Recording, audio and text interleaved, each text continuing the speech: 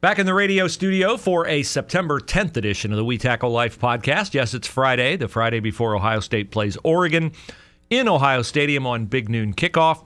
We also have the Cyhawk game, the Iowa State game, and we have COVID to talk about, and we have the Browns and Bengals season openers coming up, and we have all kinds of things. But first, we get to the important matter of business, and business is, of course, how the podcast is sustainable, and it wouldn't be sustainable without our friends at Hemisphere Coffee Roasters. They're the longest-running sponsor of the podcast. Their coffee's phenomenal. Their mission is phenomenal. They buy their coffee direct from growers around the country and ship it to you, free shipping on orders of $30 or more, and you can get more for your money when you use the promo code WeTackleLife in all caps. Get 15% off, get their delicious coffee, help their mission, and let them know you're a podcast listener, which they'll probably figure that out when you use the promo code.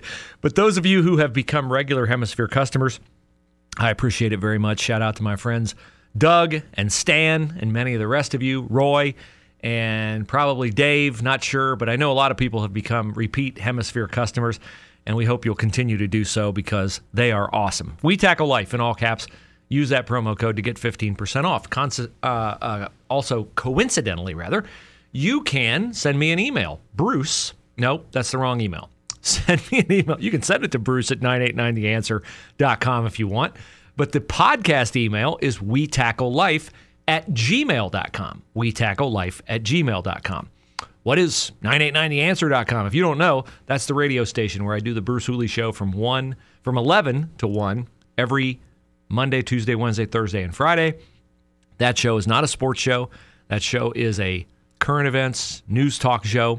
So if you like this content, you'd like to get my breakdown of the news, Columbus, national, state politics, feel free to join us at 11 a.m. to 1 p.m. Monday through Friday on 989 The Answer, 989theanswer.com. All right, we have football in Ohio Stadium. It'll be the first time in 657 days that we've had a football game in Ohio Stadium.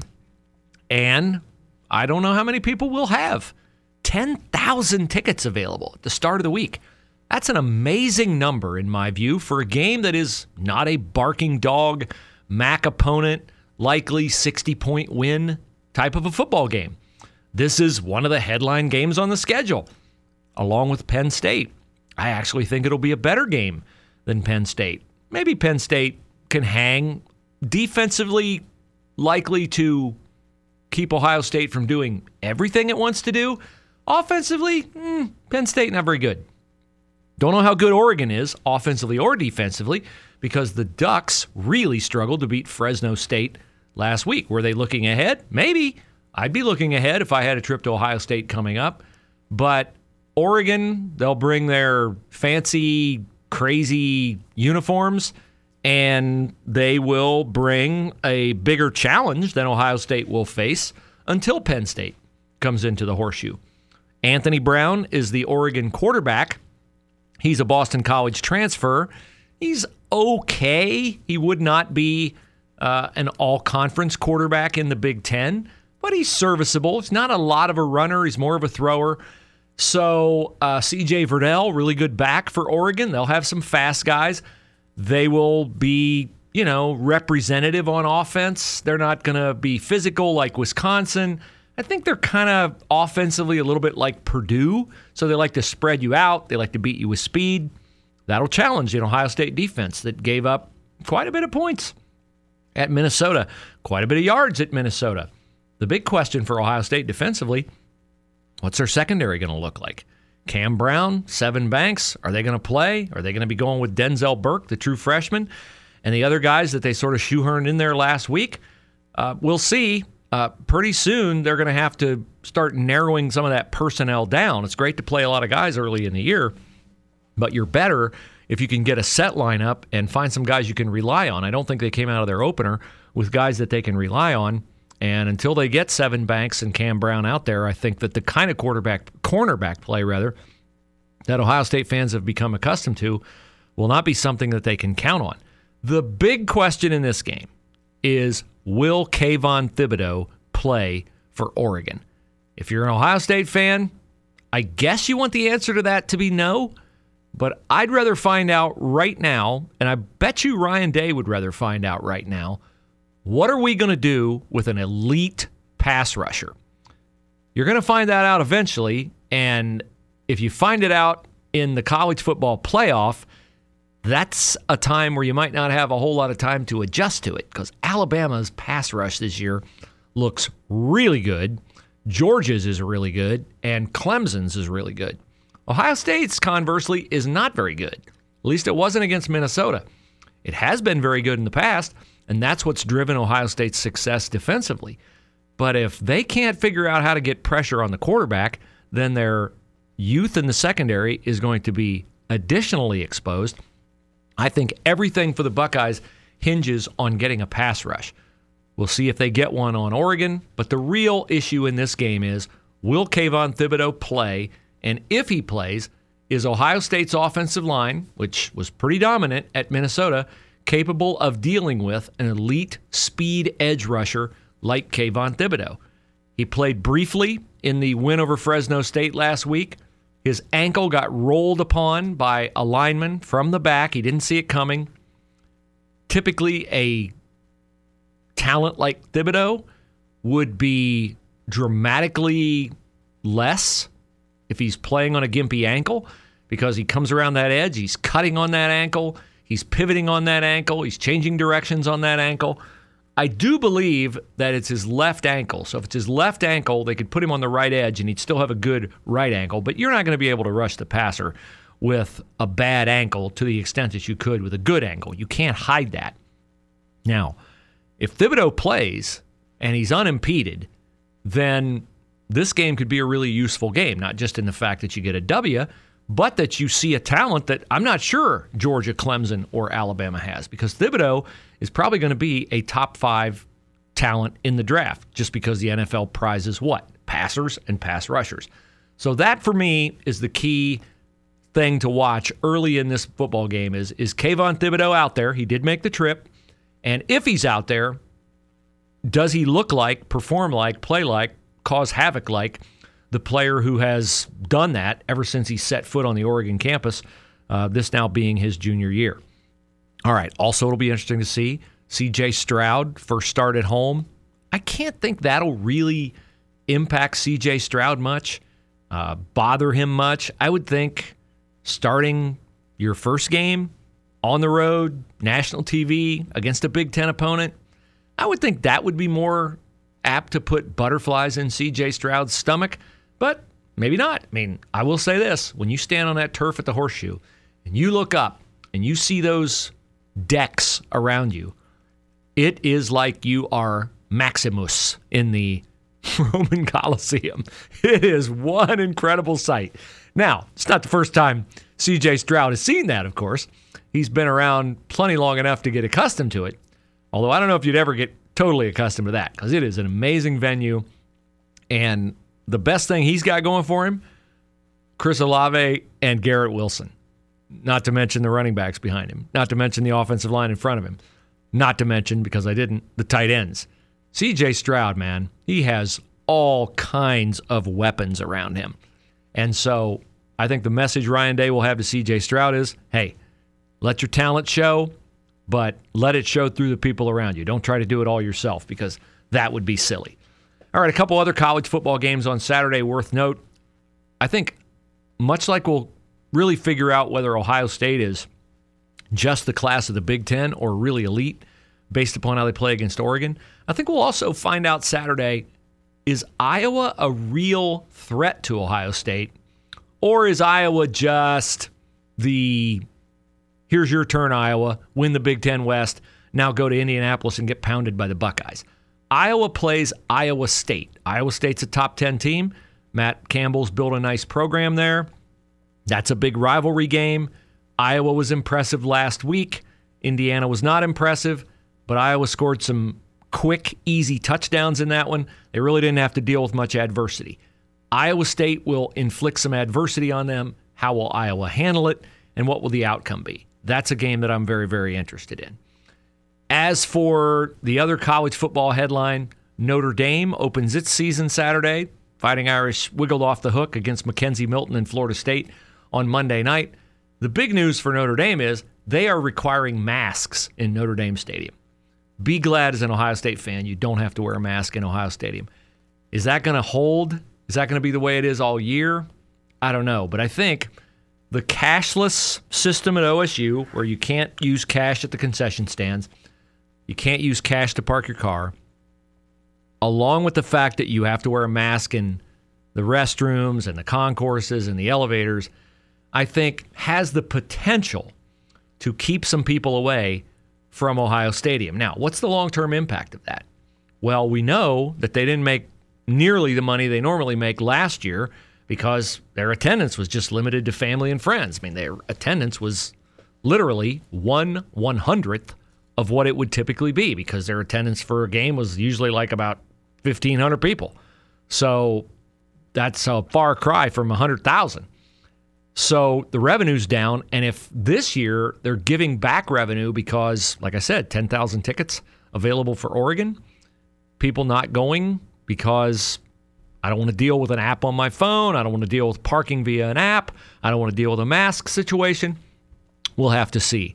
But rest assured, as much as he wants a win on Saturday, Gene Smith wants a full stadium, and I know Ryan Day wants one for noise.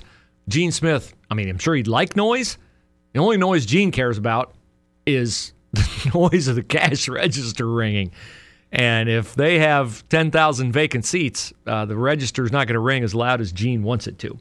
So that's where we are on Ohio State.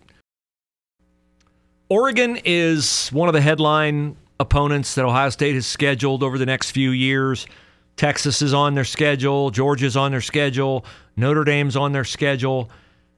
I hope that Cincinnati joining the Big 12 gets us to a place where Cincinnati and Ohio State end up with the same kind of a rivalry as Iowa and Iowa State. Now, I know a lot of you are like, oh, come on, Cincinnati will never be Ohio State, or, why would you want a team in Ohio to be like Ohio State? Because I like interesting. And it's infinitely more interesting to me if Cincinnati and Ohio State have a rivalry in football than if Cincinnati is this, ugly stepchild that is classically inferior to Ohio State.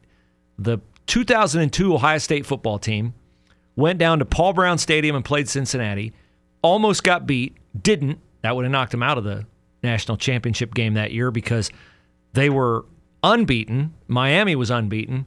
But had Ohio State been a once-beaten team, they would have been evaluated next to Iowa, which lost to Iowa State that year. That was Iowa's only loss.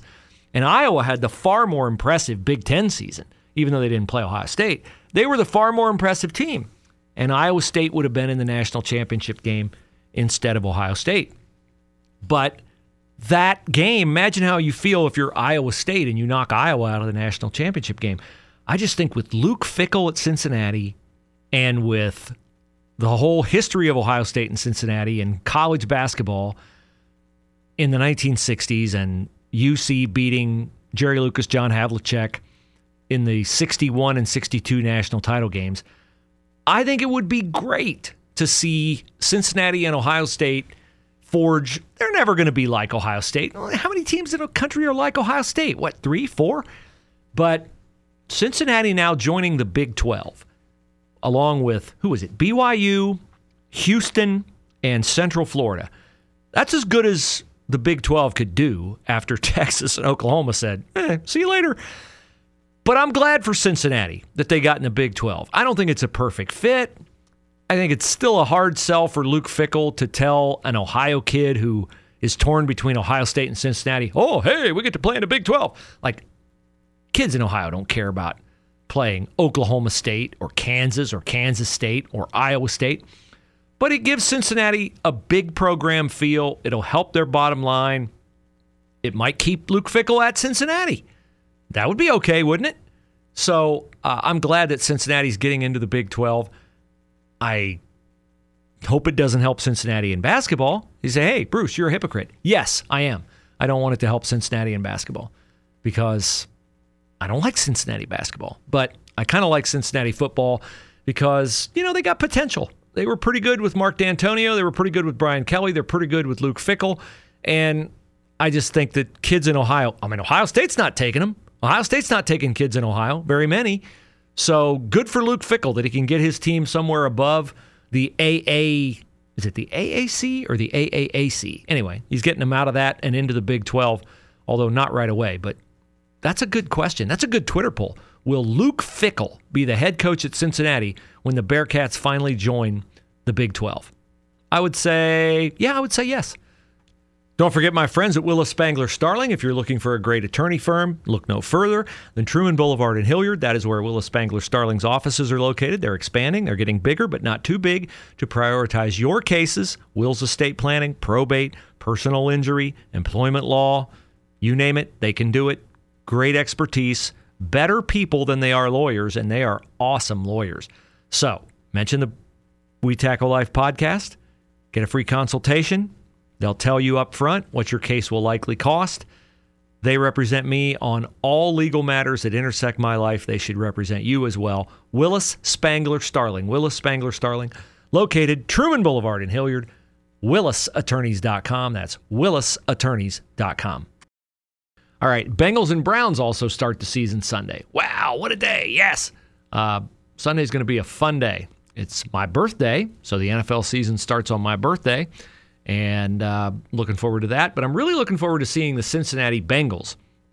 Of course, the Browns. I've not become a Bengals fan over the Browns. I'm just saying the Bengals intrigue me because I know the Browns are going to be good.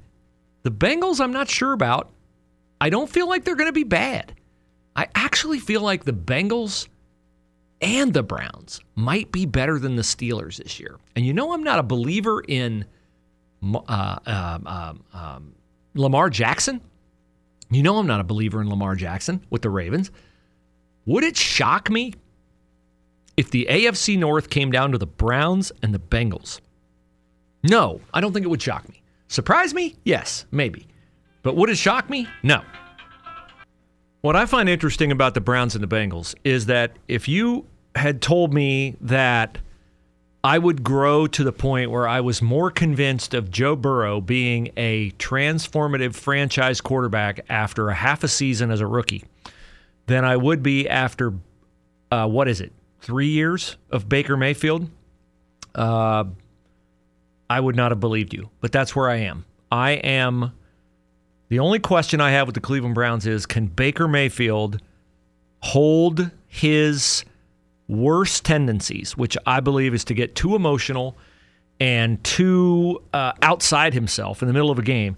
Can he hold that at bay to do what C.J. Stroud has to do for Ohio State, which is take advantage of the talent around him? All Baker Mayfield has to do is turn around, hand the ball to Nick Chubb, Kareem Hunt, throw the ball to David Njoku, Austin Hooper, Odell Beckham, Jarvis Landry, Rashad Higgins, Donovan Peoples-Jones. I mean, they are super loaded. Their line is really good. He's the guy that if you look at their offense, you say, all right, where are they weak? Now, I'm not saying he's weak, but where are they weakest? Quarterback.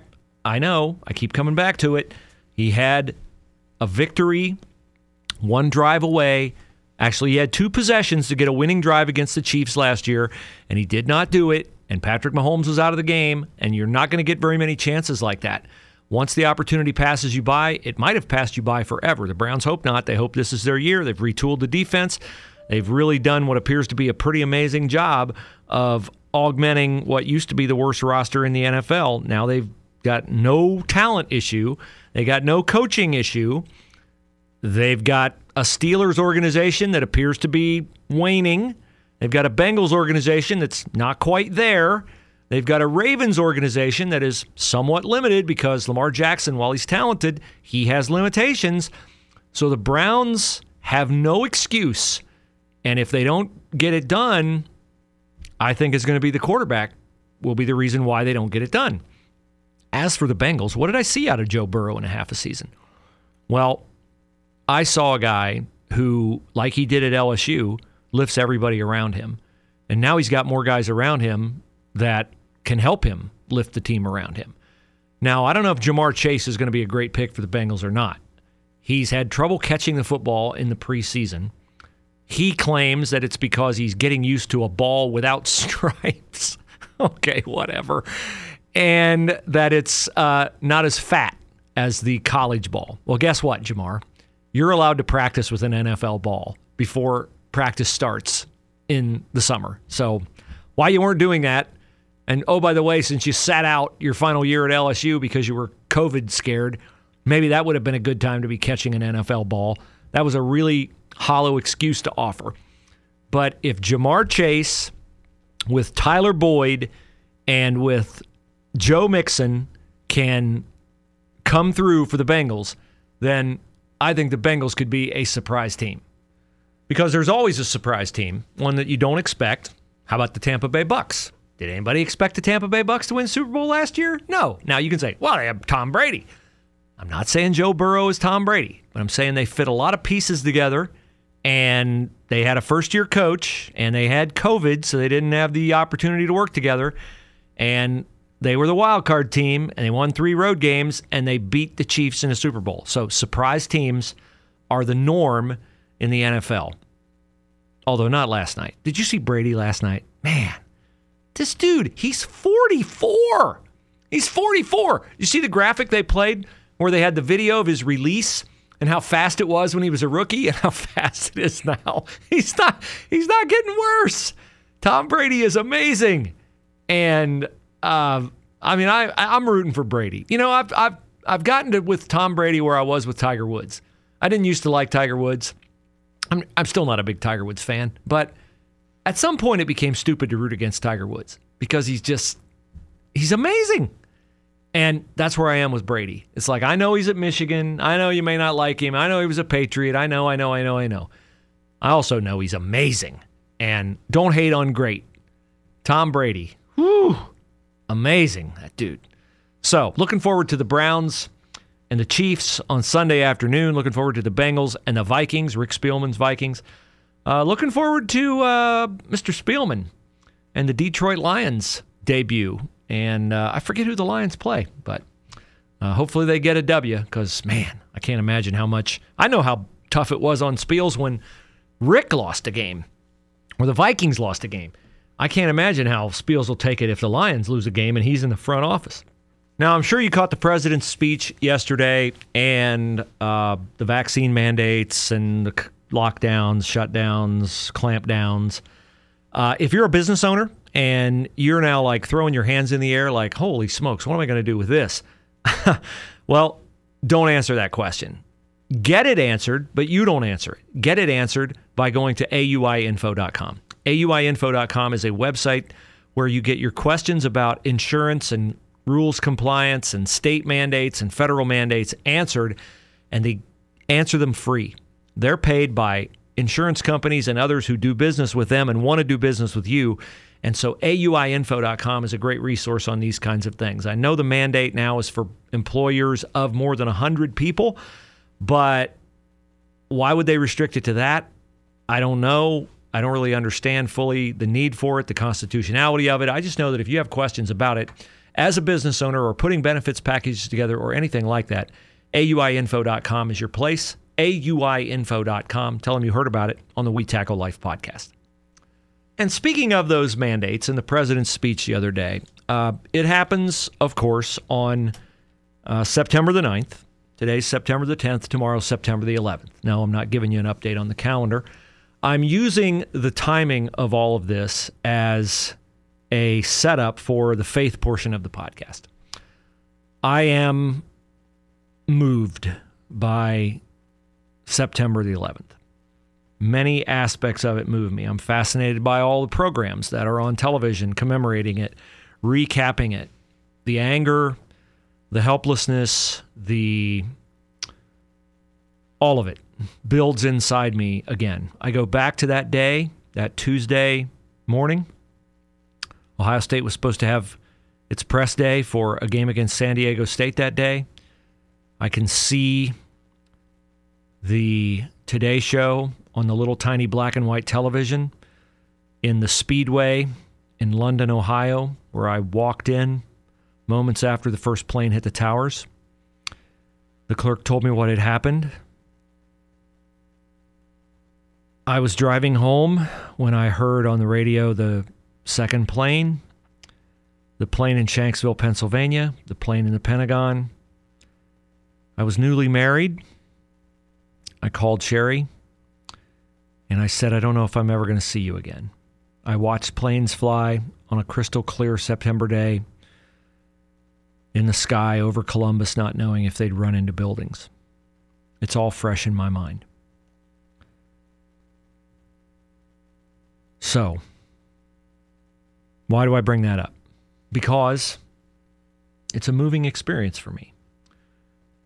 I'm trying not to be too political here, but it was a moving experience for me yesterday to hear the president propose things that I will give him the benefit of the doubt are well-intentioned. I'm giving him the benefit of the doubt on that. But things can be well-intentioned and still be ill-conceived. And to compromise our freedom on our own personal medical choices is, in my opinion, an ill-conceived endeavor. And so 9/11 was about an attack on freedom. It was an attack everyone could get behind, support, marshal our forces to defeat. Attacks on our freedom from our own country, from our own president, are harder to make sense of, harder to know how to respond to. As a Christian, I'm called to respond like a Christian, to respond like a disciple of Christ. So what does that look like in an era where the body that God divinely created and miraculously bestowed upon me is equipped, has been equipped, in my personal case, perhaps not in others, but in mine, to cope with the contracting of and recovery from COVID. I do not white knuckle my mortality. I've said that many times. So I do not view vaccines as something I'm afraid of, but I view them as putting my confidence in something that I believe God is telling me to put my confidence in Him. If I had cancer, would I take treatment? Of course, because I would view that as God providing that avenue for me to be healed. On this particular health challenge, I have lived through it. God equipped my body to deal with it, to recover from it. And so being coerced feels to me to be forcing me to put my trust in something other than God. You might think that's crazy. I'm just telling you how I think, okay? I've prayed about it. I've thought about it. So I'm trying to figure out how to respond.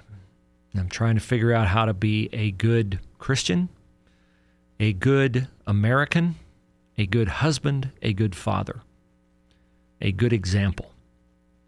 Okay. So the scriptures that resonate with me are, as much as is possible, live at peace with all men. I will never leave you or forsake you. Lo, I'm with you always, even until the ends of the age. And one other one, and this one is from Luke 12:48, and it is, to whom much has been given, much is required. I have been given much with a healthy body. I have been given much with a platform on 98.9 and here with you. Thank you for your time. So I understand that I have been given much, and I need to be a good steward of the things I've been given. Toward that end, I'm inspired by the fact that you don't have to have a public platform. You don't have to have a radio show, a podcast, a career in media to make a difference in many lives. I had the pleasure last weekend of seeing my father-in-law honored at the school he served for 20 years as a business manager. He didn't serve as the public relations spokesman. He wasn't the president. He wasn't a coach who won championships. He was a normal, hardworking, talented man who went to work every day and did his best to treat others as God would call him to do. Time has taken him into retirement, and time has sufficiently passed to the point where his college chose to honor him by naming the wing of their business school after him. And to hear the number of people who got up and spoke about my father-in-law, and to reflect personally on the difference he's made in my life, how he's received me, how he and his wife, my mother-in-law, have received me, brought home to me that in this challenging time, we can all serve God with distinction. There are those who will pound the table, lead the way, chart a course for how to respond to vaccine mandates and this, that, and the other. There will be opinion shapers on radio, and I'll probably try my hand at it too. But it is instructive to me that the people that I think God is most pleased with are the normal, humble, hardworking servants like Arnie Dirksen, who just keep their head down and take the gifts they've been given to serve others. That's my template as I roll over in my mind how to react to a 20-year retrospective on 9/11, to whatever intrusion on my personal freedoms are out there on the horizon, COVID-related or otherwise. It's my example and my inspiration for how I conduct myself as the husband to my wife and as the father to my daughters. We look sometimes in our life for big answers from famous people. But sometimes the most eloquent examples we can get are from the people God has favored us with in our daily life. The people who are closest to us, whose very service speaks the loudest, if we just take the time to listen and hear. With that, I hope you have a great weekend.